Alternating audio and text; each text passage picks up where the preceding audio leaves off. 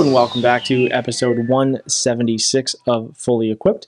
And today it is just myself, Ryan Brath, and my co-host, Chris McCormick. How are we doing? Buddy, we are in Phoenix and we are living the life with the WM Phoenix Open here. It's a life to live. You've been on the grounds, that's for sure. That's why we are in studio today. I was there reporting on equipment. I covered a lot of stuff this week, which was actually very cool. Something that I don't want to tease, but I think there's a lot more customization that people don't see out on tour, which I'm gonna hopefully write about something. But as far as equipment stories go, we've got Rory played new wedges in Dubai. There were some Vokeys kick off the year, and then in his press conference, he talked about how his new contract with TaylorMade started this year for 2023 and allowed a little bit more flexibility in his golf clubs, which I think is pretty interesting because we see that with a number of TaylorMade staffers, Tiger Woods being, okay, we'll call him a part-time staffer maybe. Sure. But he's got the putter. Scheffler's still got a few different clubs in the bag. But to me, that flexibility, I think, is something that a lot of players like building into their contracts.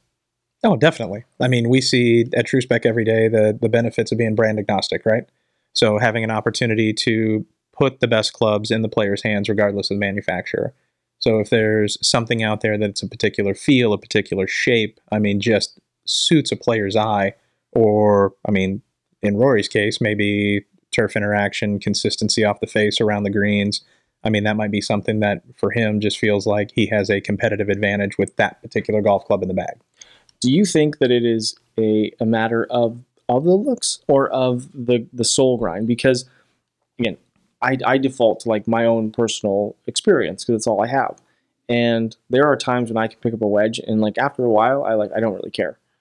But so the soul is always really important, but also, you know, I think if you're a player at a very high level and has spent way more time hitting shots than I can ever possibly imagine hitting shots, you're probably also very used to a shape versus, you know, working on a soul grind, because I think like a soul grind is something that can be manipulated easier. Sure. I mean, you can you can absolutely replicate a bounce, a grind, and so on and so forth. But yeah, I mean, shape, turf interaction, grooves, just the feel of the material that a particular manufacturer uses to produce iron heads or wedge heads, whatever the case may be. I mean, those things are fairly unique to that particular brand. So, I mean, while you can put a similar grind on the bottom of a wedge, I mean, being able to replicate every facet of the golf club is now, I mean, basically just reproducing the golf club. Yeah. So probably cheaper, more cost effective, and easier for the player to just go, well, let me just play that one. Yeah, no, that's a good point, because I think I know I've heard a lot of club engineers talk about this in the past, but you know, geometry as a whole is free engineering. It's free technology, right? And so, as from a field perspective, you made a really good point there, which I think is kind of cool. Is, you know, if the mass or muscle pad or flange or whatever you want to call it is like a certain thickness behind the hitting area, you're automatically going to get, even if the materials are the same, you're going to get different frequencies. They're going to feel different. They're going to sound different. And that plays a huge, huge role in the short game. And we heard that from Rory in Dubai. He said it in his press conference afterward. He's like, first of all, I didn't have my A game. Sure. And secondly, it's like, it's my best short game week in a while. And like, you know, has some new wedges in the bag. Right. And I mean, it's just like I tell every client that I work with. I mean, all of these manufacturers make great stuff.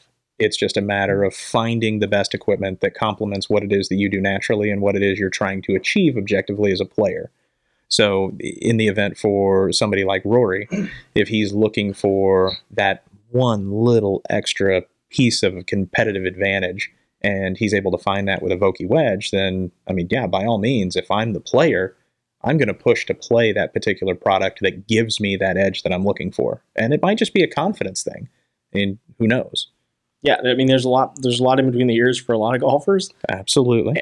And I think you made a good point about the idea of replication, because when it comes to 3D modeling and CNC and all those things, and I know like one of the first was PXG with their like fully milled wedge and talking about what they did with that Cole club head, and just from a consistency perspective, to be able to bring that to a wedge, it's like that's not overly difficult, but it's like what does it produce for the player? Is it the looks thing? Is it that? And I think for Rory, the other part of this too, so we talked on the wedges, but the other thing that I spotted in his bag, which he did not have in Dubai, was some older long irons. So he had I was shocked because yesterday, so it is Wednesday today was the Pro-Am day.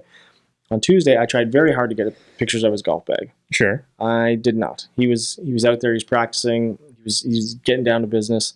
And so this morning I was out there, like I was 6:45 on the range. He was the first tee time for the Pro-Am. I'm like, I'm going to get this guy's golf bag. I'm going to wait. Love the dedication. I'm just going to camp out, and I'm going to wait for his caddy to show up because he's going to be here before Rory shows up, and I'll get his bag. Shows up, drops the bag, and I was like, those are 760 long irons.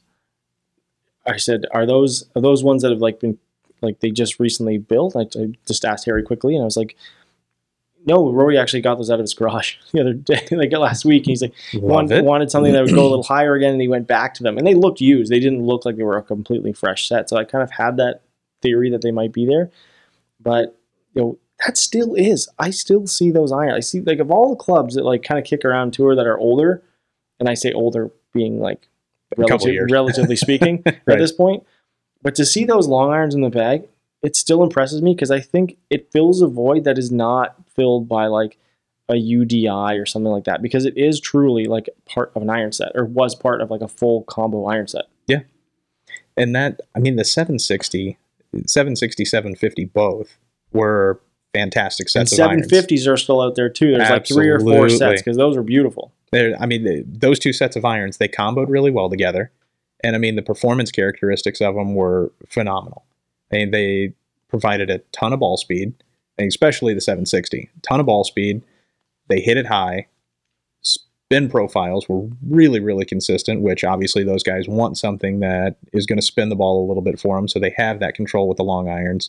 And I mean, you could just hit them all over the face, relatively speaking, and get consistent spin profiles and ball speeds. So, I mean, the 760, I see those come into the studio, and it's like, like, unless this guy is chasing more distance, like, these are going to be tough to beat. Yeah. And that was a phenomenal set of clubs that TaylorMade had designed in that 760. New 770 is really good, but it's not a 760. It's a different shape. It's a different shape, and Rory mentioned that. I will say, I've sat in a lot of press conferences for, at tour events now, and like I talk equipment, so people are asking like, did you celebrate the event? Like, past winter comes in or something like that. Oh, did you celebrate? Or you excited for this event? Does your preparation change? And like, no offense to those people. Like, I understand like you're asking like very specific questions, but like the whole point of their schedule is to like prepare the same for every event. Right. So I always find I'm sitting there. I'm like, what do you expect them to say? Like, oh yeah, like last week I didn't care, but this week I'm totally focused. I'm totally focused this week. Like, so when I got to ask an equipment question, it was the first time I actually sat in an interview, like sat in the PGA Tour press conference in the media center, which looks way fancier on TV, by the way, because they zoom in and you don't see anything outside of that like fancy background.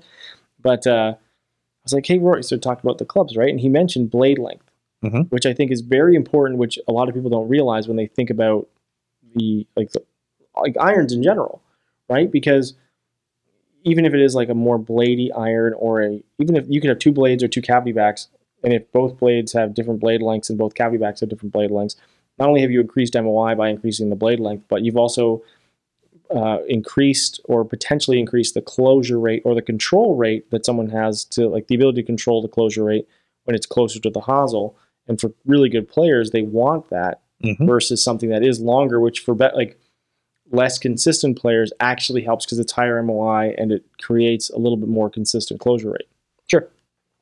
Do you find from your perspective, if you give that again, say it's even a decent player, that bigger golf club, they can control it better than but if a high handicap has that really short blade length, you get like swing path. Okay, so we'll digress on this really quickly because I had this conversation with something else. Swing path doesn't change too much from a player generally, but face control and face angle relative to path is the biggest issue for inconsistencies in shot shape, right? I mean, yeah, facial awareness is 100%. So I mean, if face angle dictates starting direction as it comes through impact, having a shaft and head that complements what it is that the player naturally does to give them an understanding of how to control and basically produce a consistent release to square the face more often at impact, yeah, that's huge. So, I mean, shape, length, weight, bend profile and shaft, weight of shaft. I mean, you can do a lot with controlling start direction and then also rate of release, and turf interaction is a big one. I mean, there's so many different components that go into it, and the better the player, the more finite adjustments that you can make to influence performance and results. So, I mean, talking about Rory and blade length, that's not a conversation that I'm going to have with a 10, 12, 15 handicap. You shouldn't even bother having that conversation with anyone like me. It's something that those guys notice, because when a tour player is making a change or when they are going and making adjustments to their equipment, they're looking for something very, very specific. So for the average player, I mean, you can paint with very, very broad strokes. So if I take let's just say a Titleist TSR2, and I know that this head is performing fairly well for this player, I'm not having a conversation with him about changing head weights or potentially a lot of adjustments in the loft sleeve. I'm talking about, hey, maybe we go for an 11 degree head versus a 10 degree head or a 9 degree head.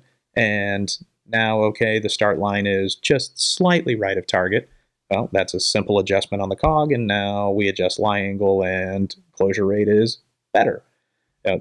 Those conversations are a lot more generic and easy to have with that particular player demographic. But with a tour player, it's much more specific and narrowed to the point of, okay, shape of top line in relationship to offset, in relationship to the amount of camber that's on the leading edge.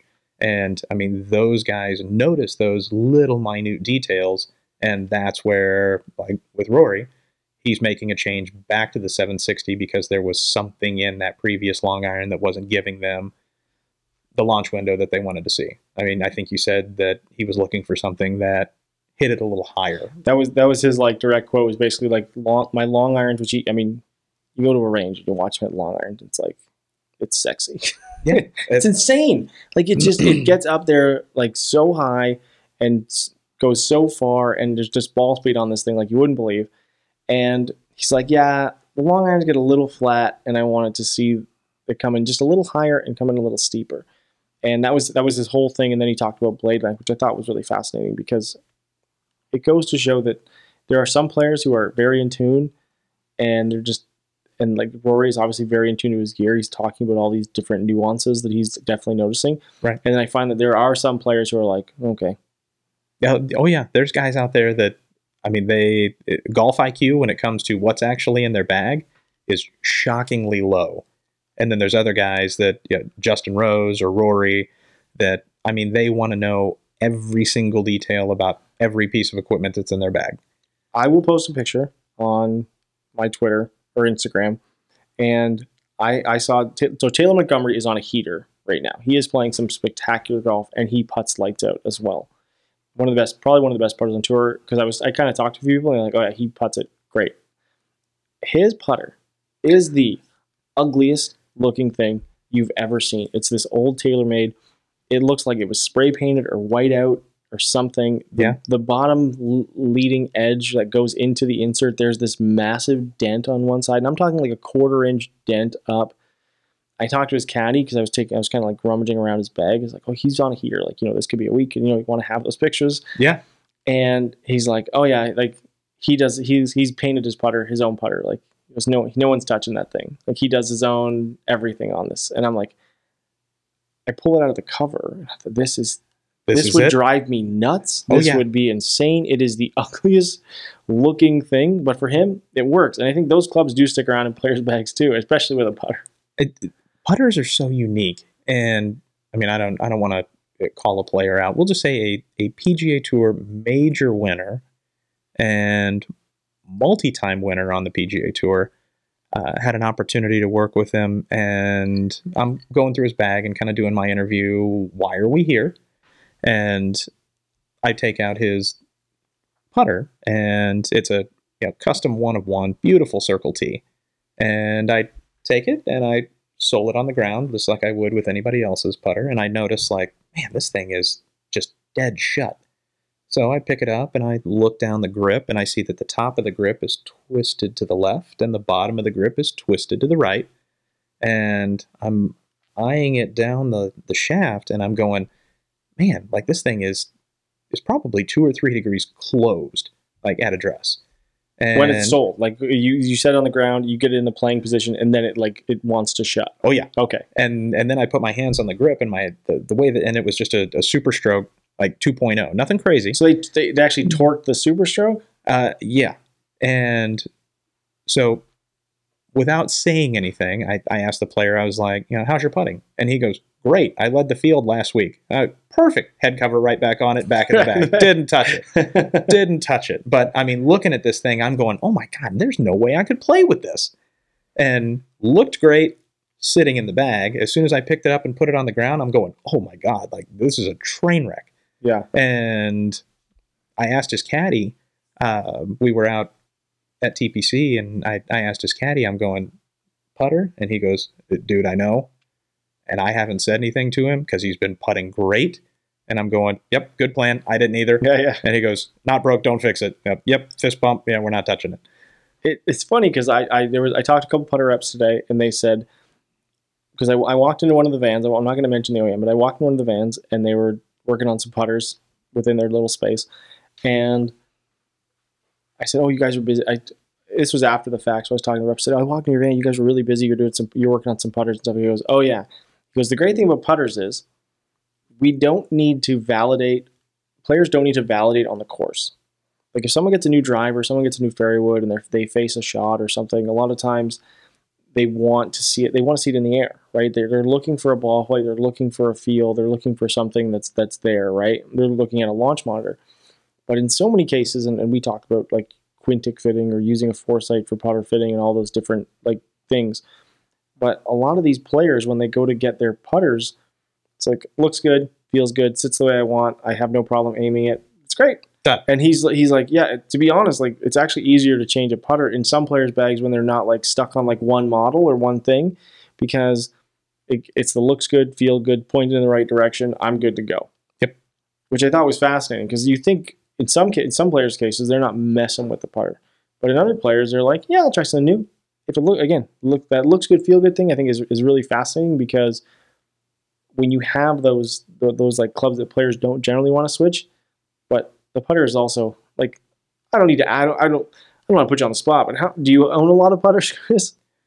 I would say that I have a timeout closet. You do? Okay. That we have referenced on this podcast multiple times over the last couple of years. The timeout closet, when I start putting poorly, the putter comes out of the bag, and then there's one that lives in the rotation that earns its spot back in. But I have a few, we'll say, less than 10. Oh, that's way less than me. Less than 10, more than 5. But I have a steady rotation that if I start putting poorly, it's just different shape. I mean, I have different grips, different shapes, different amounts of toe hang and hosel configurations, different lengths. I mean, I just go completely off the rails when it comes to what am I going to putt well with.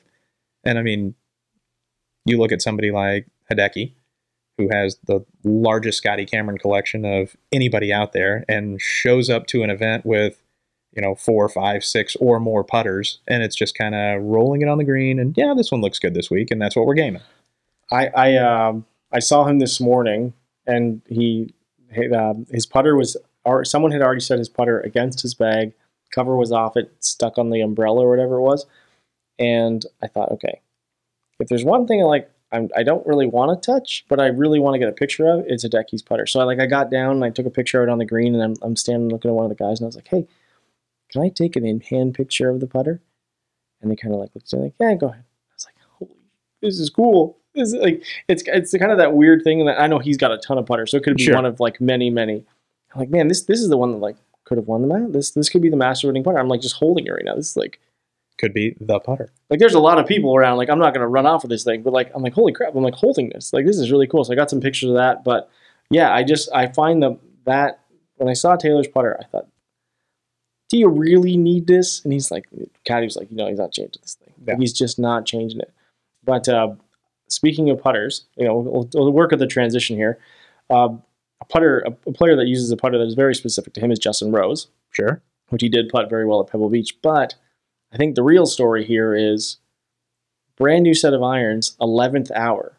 So from what I was told today, I won't give a specific time, but I was told that very, very last minute, he was in the van. He looked at the irons. He had kind of hit them a little bit before. He wanted that set. They built him up. It was a combo set of King Tours, King CBs, and King MBs, and puts him in the play and wins.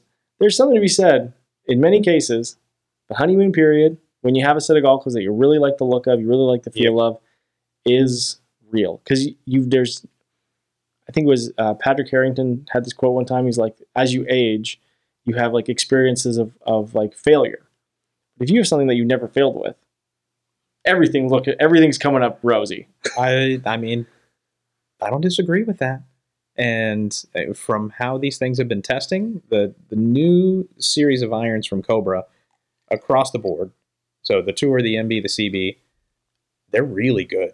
I mean, really good. And talking to Ben Showman, the Tour rep for Cobra, I mean, when he had built originally, I think he said 4 sets for Ricky and sent all of them out, and he had done a combo set, and then he did a straight set of the 3 other options and sent all of them out to Ricky. And Ricky ended up coming back and saying, yeah, the King Tour, like top to bottom, great, love it, going in play. And same kind of story, first week that he had him in play, played really, really well, and iron play and ball striking was phenomenal. And now you see Rosie has him in play, wins. You see Gary Woodland makes an equipment change, and I mean, there's a lot to be said for those clubs. And the King Tour specifically is probably one of the better sets of Cobra irons that I've seen in several years. I mean, it's solid. To come off very like politically correct, I've always liked the look of Cobra irons, and like I think of like some of the best they ever did was like the S3s, the Amp Pros. Amp Pros were really good. They were like such a great set of irons. The combo sets, I found from a looks perspective, they didn't fit that like profile. There was just something about them, but they did like even like the techs from a tech perspective were awesome. They performed very well, and I'm talking the Forge tech, not the game improvement player's distance iron.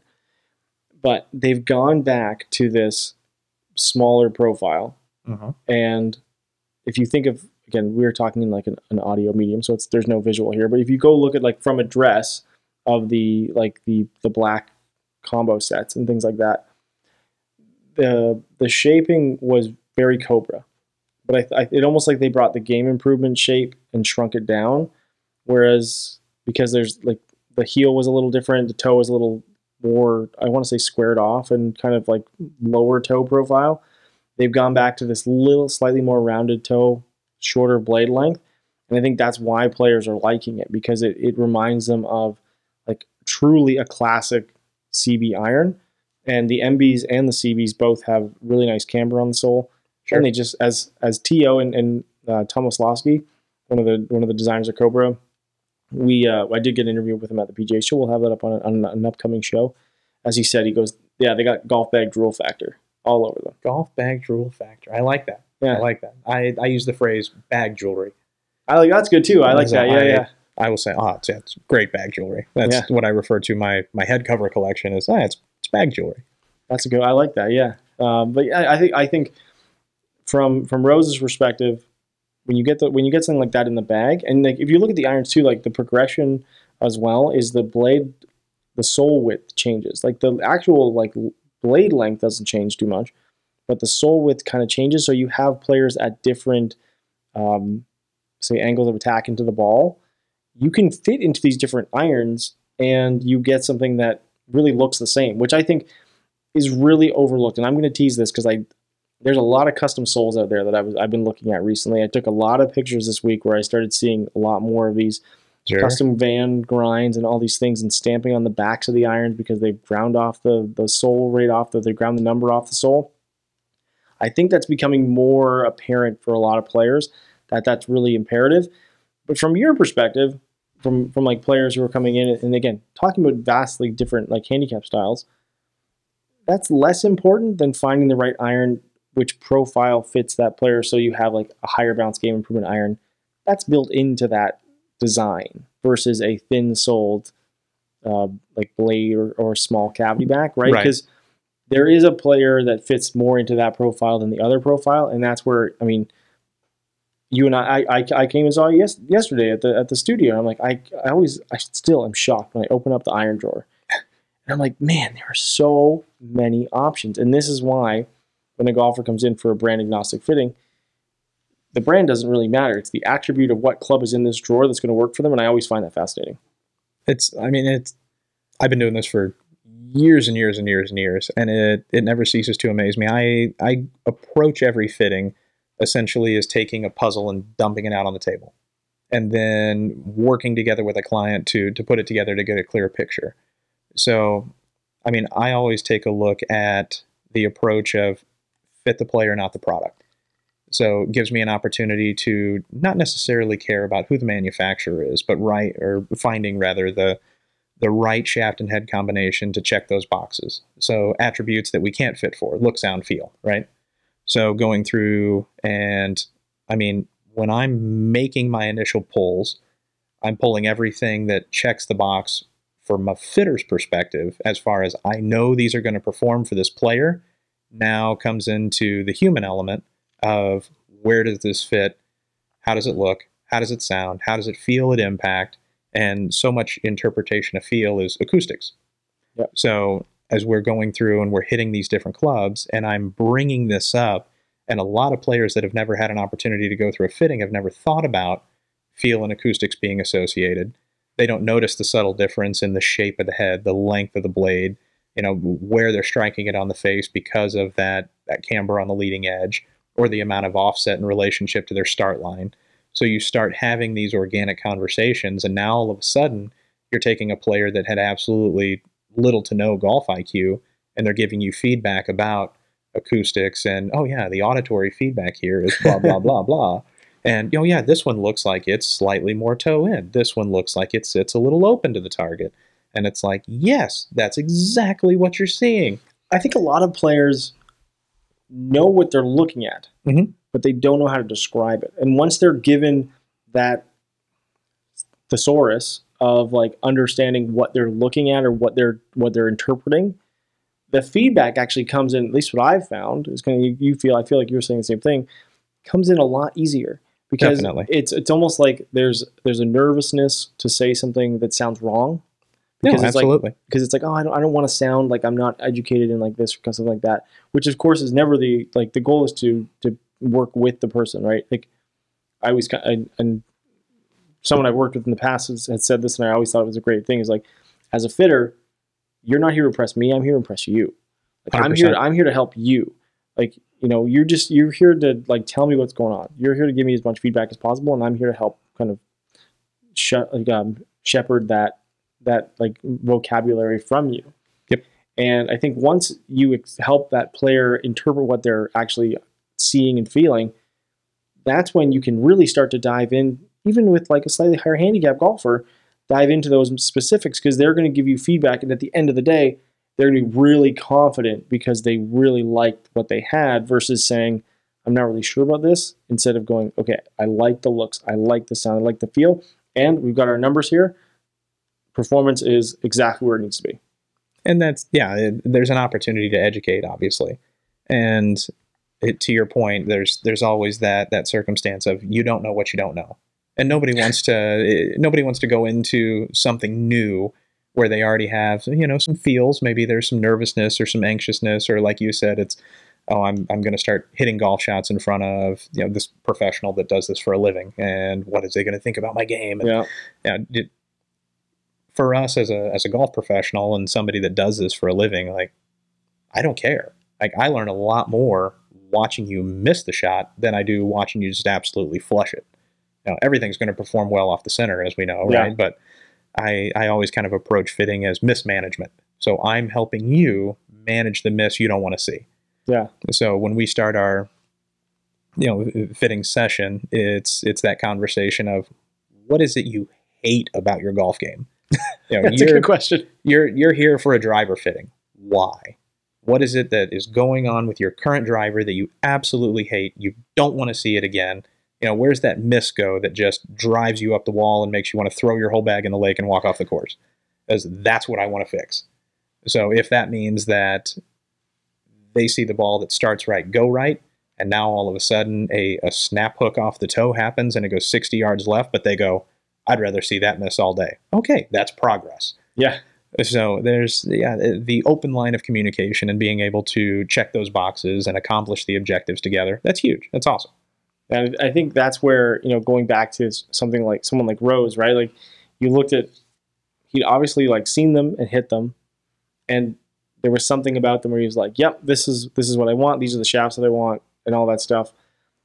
And at the end of the day, they go in the bag and of course he wins, which is really cool. Now the other part of this, which I think didn't get mentioned, and I'm thankful to someone who reached out and pointed this out to me, someone from this company. So he actually uses a grip that is made by somebody for him. It's his own grip, but they didn't have those on the van. Right. So he used the same branded grip, but used a different, like literally a different grip. So it was like his normal grip is, I think, a non-corded grip, or it's a full corded grip. But either way, his irons ended up with a half and half, like so a top and bottom different. And I always tell people, if you're going to get your set regrip them all to the same golf club. But in some cases, I know some players who will use, like, because a driver is such a different golf club, you're just trying to swing as hard as possible. They don't really want. Sometimes they'll use a different grip or a different size or something else. Do you ever see that the players would do that, whether it be in their lob wedge or their driver? Or, I mean, irons to me, it seems like such a weird one, but for Justin and Pebble last week, it worked. Well, I mean, think about it. So if you have somebody that uses, let's just an easy one, an Align grip. So all of the adjustability in the woods now, the Align grip, if you start making adjustments into the hosel settings, now that reminder relocates itself, totally different weird feel. Yeah. So you'll have a lot of players that will use, let's just say a Tour Velvet, and they'll go Tour Velvet 360 in their woods, anything that's adjustable, so they can tinker with the settings. There's no logo. There's no label that they see moving around on them, so they can adjust those hosel settings, and now the grip still looks the same as it did when they put it on at neutral. And irons, obviously, you're not going to be making any type of lie angle or face angle adjustments by moving a cog, so a line grip that lives in the irons. Okay. And now maybe you transition back into that 360 grip when you go out down into the wedges, because now you're modifying your hand position on that particular club. By a lot. By a lot, exactly. So if you have a reminder that's sitting on the bottom of that club and you go and camber the club back and put the leading edge way ahead of the hands, obviously your hand position is going to be significantly different than what it would be at neutral.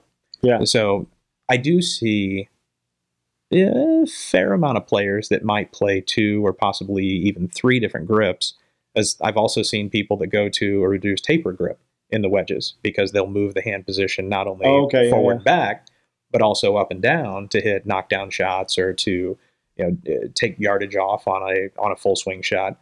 So it's not as uncommon as you may think. To be fair, like, I do not generally play the same grip on all my golf clubs, so I understand why, like, a player would do that. And I always think in my head, like, tour players are going to be very specific, so they don't want anything to be different or change. So for him to, like, use a different model and then have success, I think is very interesting.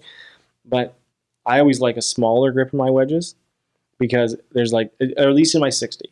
Sure. Because I'm never taking a full swing with it. I'm manipulating. Anytime I'm using a 60, I am not hitting a square shot. Like, that thing is getting manipulated to, like, no end. So whether it's closed or open. So, like, I've tried some smaller grips before. I'll stretch a grip, so you get a little. You can go longer. You can grip down without gripping steel. There's a lot of different ways you can go about it.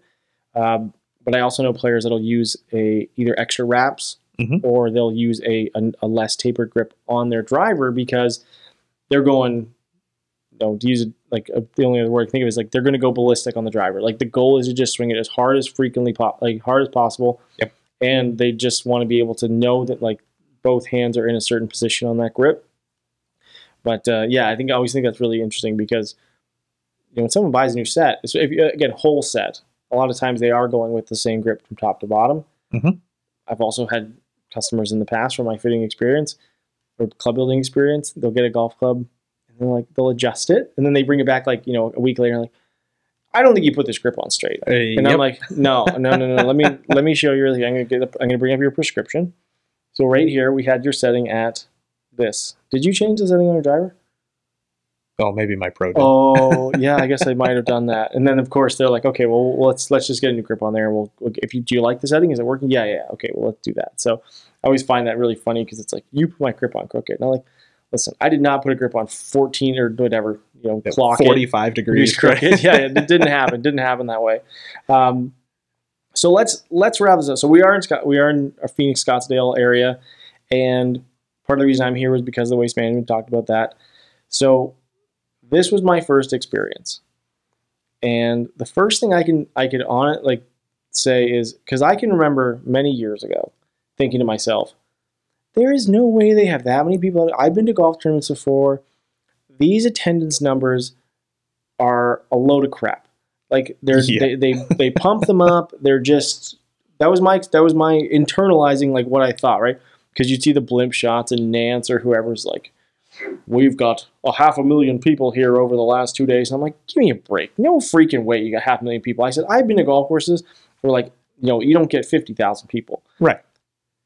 I will never in my life, after seeing parking, seeing the 16th hole, the 17th hole, the 18th hole, the first hole, seeing people out there in droves and what it means to the area. And I think that is something that I have no experience in. And there is a Super Bowl this weekend, but what it actually means to locals to like come out, because if a PGA Tour event or LPGA Tour event or some type of event goes to a golf course locally, a lot of people who are going are golfers. Yeah. A lot of people who are coming here are not golfers. They're here. It's basically how I describe it now. I've like kind of come to think about it now is it is a music festival that accidentally hosts a golf tournament where they're giving away $20 million. That's I mean, it is a party in the middle of a golf tournament. It's nuts. And I mean, with today being Celebrity Pro-Am Day and tomorrow the lights go on, I can tell you after years of experiencing this event, just wait till Saturday. You haven't seen anything Lucky for me, hours after we've finished recording this, by the time you're probably listening to this at home, I will be on a plane or at home already, completely hundreds of miles away from this at this point. But there is like, I saw it because it's like off the golf course, something called like the Bird's Nest where they have the concerts and stuff like that. And it's like an arena that they built in like some, I don't know, high school football field or something like that. Just a parking lot. Whatever it is. And it's insane. And I just can't believe. So I be parking, but yesterday when I got here, I had a different lot and it was still like 10-minute walk, which is like very comfortable, right? And where it comes in, and everyone's seen the shot of like the Saturday morning where people are lined up under that bridge, right? Oh yeah. And all day, because that bridge comes to the right behind 18th green. Everyone pretty familiar with the 18th hole, which by the way is an absolute beast. People who are coming down on Sunday who are playing great golf and hitting it a long way, generally speaking, for most of the winners, if you look who they are, where they hit that drive on 18 is monstrous. It's impressive. And I don't think that's the one thing, because like you see it at home, is like everyone goes, oh yeah, this used to be such a big hole, but it's not that tough or whatever. And the winners they played it at 1 under par. They've gone par all week. That thing is an animal. Like it is an animal from that back tee, and I don't think people realize how far. I was shocked. It's an intimidating tee shot too. And the bunkers here are way deeper than I think people realize. You don't get that, and everyone says like you don't get depth perception on TV. Mm-hmm. I actually ran into Marty Jertson from Ping. Yeah, we were wandering around. I said, "Hey, Marty, I always run into you around this area, no matter where it is, whether it's at Topgolf or somewhere. I'm going to run into you in this area if there's a golf event going on." And I said to him, I was like, This course is way harder than it looks on TV. And like, because again, the winners are the best players in the world playing their best golf. That's why you see scores that say any 15 to 20 under par. Right. It's not easy. No, Like, it's not. It's really not easy. And so before you get to 16, there's 15, which is like that island green par 5. Let me tell you, I saw a lot of amateurs hit some very bad shots from the front, like not the forward tee, but like the tee that the amateurs play from. Yeah. They have no chance of getting onto that green, No chance. holding that green or anything. And then you see someone on Sunday, they'll hit like a hybrid or a long iron and just goes, ooh, plunk. To get that green in 2 is impressive. I mean, no matter what tee box you play. I mean, that green is difficult to hit on the 3rd shot. Yeah. Let alone going after it in 2 from 200 plus yards away. I mean, there's not a lot to look at. I think if you ever go to an event and the perception of what you see, again, what people see on TV on Saturday and Sunday are the best players in the world playing their best golf. That's what you see on the leaderboard. That's what you see on the event. But there are still 156 players, so you've got 135 players that might not ever be on TV for the entire week, and out of that you have 75 players who were probably never shown because they never made the cut, or they just weren't in the TV window or whatever like that. You go check the scorecards. 75s, 76s. Oh yeah. They're out there very, very easily, but it doesn't come across on TV when you watch it. And I think that goes true for any PGA Tour event. But just as far as like the Waste Management is concerned, it's a zoo. It's so crazy. And like even yesterday when I was here, so Tuesday, I was talking to the putter reps, hanging on the putting green and talking to people on the range and trying to get all my insights and stuff. I'm like, this is nuts. He goes, oh, dude, wait till tomorrow. Somebody Pro-Am. People are like yelling at JJ Watt. Now, I'm not you tell me. There's a lot of celebrities who can walk by me. I have no idea who they are. Sure. It's very easy to recognize someone like JJ Watt because he's a massive. I'm like, he's a large human being. I said this to one of the putter reps. I was like, he's got 2 security guys. But let's be honest. He is bigger than both of those security guys. The security guy's goal is just to stop anyone that are smaller than JJ to get to JJ. Because he is anyone that gets past the security guys will have JJ will have no problem dismantling this human being. Exactly. And you know who else actually is a great golf I was very impressed with their golf swing and their golf game. Just I'd never seen him play golf, but I knew he was a golfer. I know Frickson has signed him as like an ambassador or whatever. Reggie Bush pounds the absolute freaking crap. He hits it good, man. Out of the golf ball. Hits it good. He was on I guess it was the first tee. It's like a 400-yard par 4, and they're playing from the amateur tee, so he's up. And I'm like, why is he not hitting driver? He just got a 3-wood out. Because I kind of went over and peeked in his bag and took a few pictures. And then he hits this 3-wood, and it just, I'm like, holy crap, like that is insane. And like that's people, why. and like people are there to see almost more of the celebrities and getting and Michael Phelps got yelled at so many times I can't believe it. Phelps, come sign my Wheaties box, sign my picture, all that stuff. Like he's local. He's a local guy, right? Yeah. So and he was very kind. Like he signed so much stuff. But it's a music festival that happened to have a golf tournament by accident, and I can understand now seeing it in person. I don't experience the whole bit, and I don't really want to. I'm an old man now. I'm a dad of 2. I'm not here to go nuts. I'm not going to the bird's nest. I'm not doing any of this stuff, and didn't go to Skybox in 16, whatever.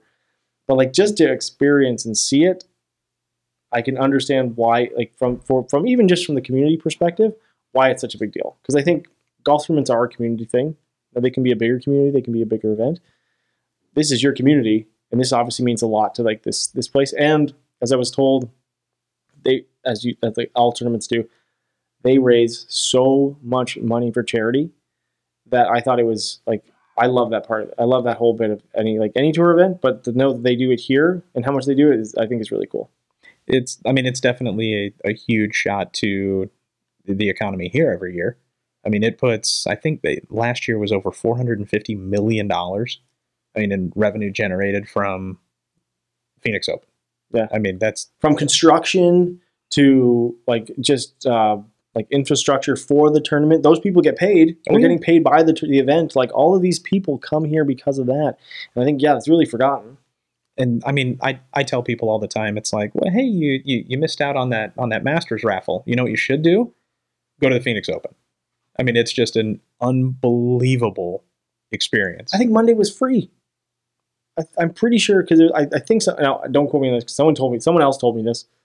They're like, yeah, you could, if you've like, maybe for a certain age, but like you could get in for free for Mondays. And I was like, that's great. Cause there was a lot of kids and stuff around anyways, but like Sure. just, I mean, again, to experience it is unbelievable. I've played in the Monday Pro-Am, and I have gotten booed by like 10-year-olds in the stadium. Oh yeah, So it happens. that was entertaining. But I can't even imagine the nerves that I would have stepping up on that 16th tee on a Saturday.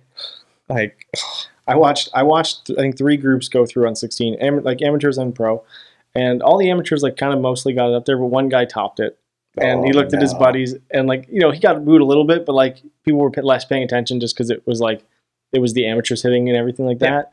But even then, it was just like I feel bad for the guy. He laughed it off with his buddies, and I'm like, you probably still wanted a good shot, but they take it lightheartedly because they're the way they were the format they were playing.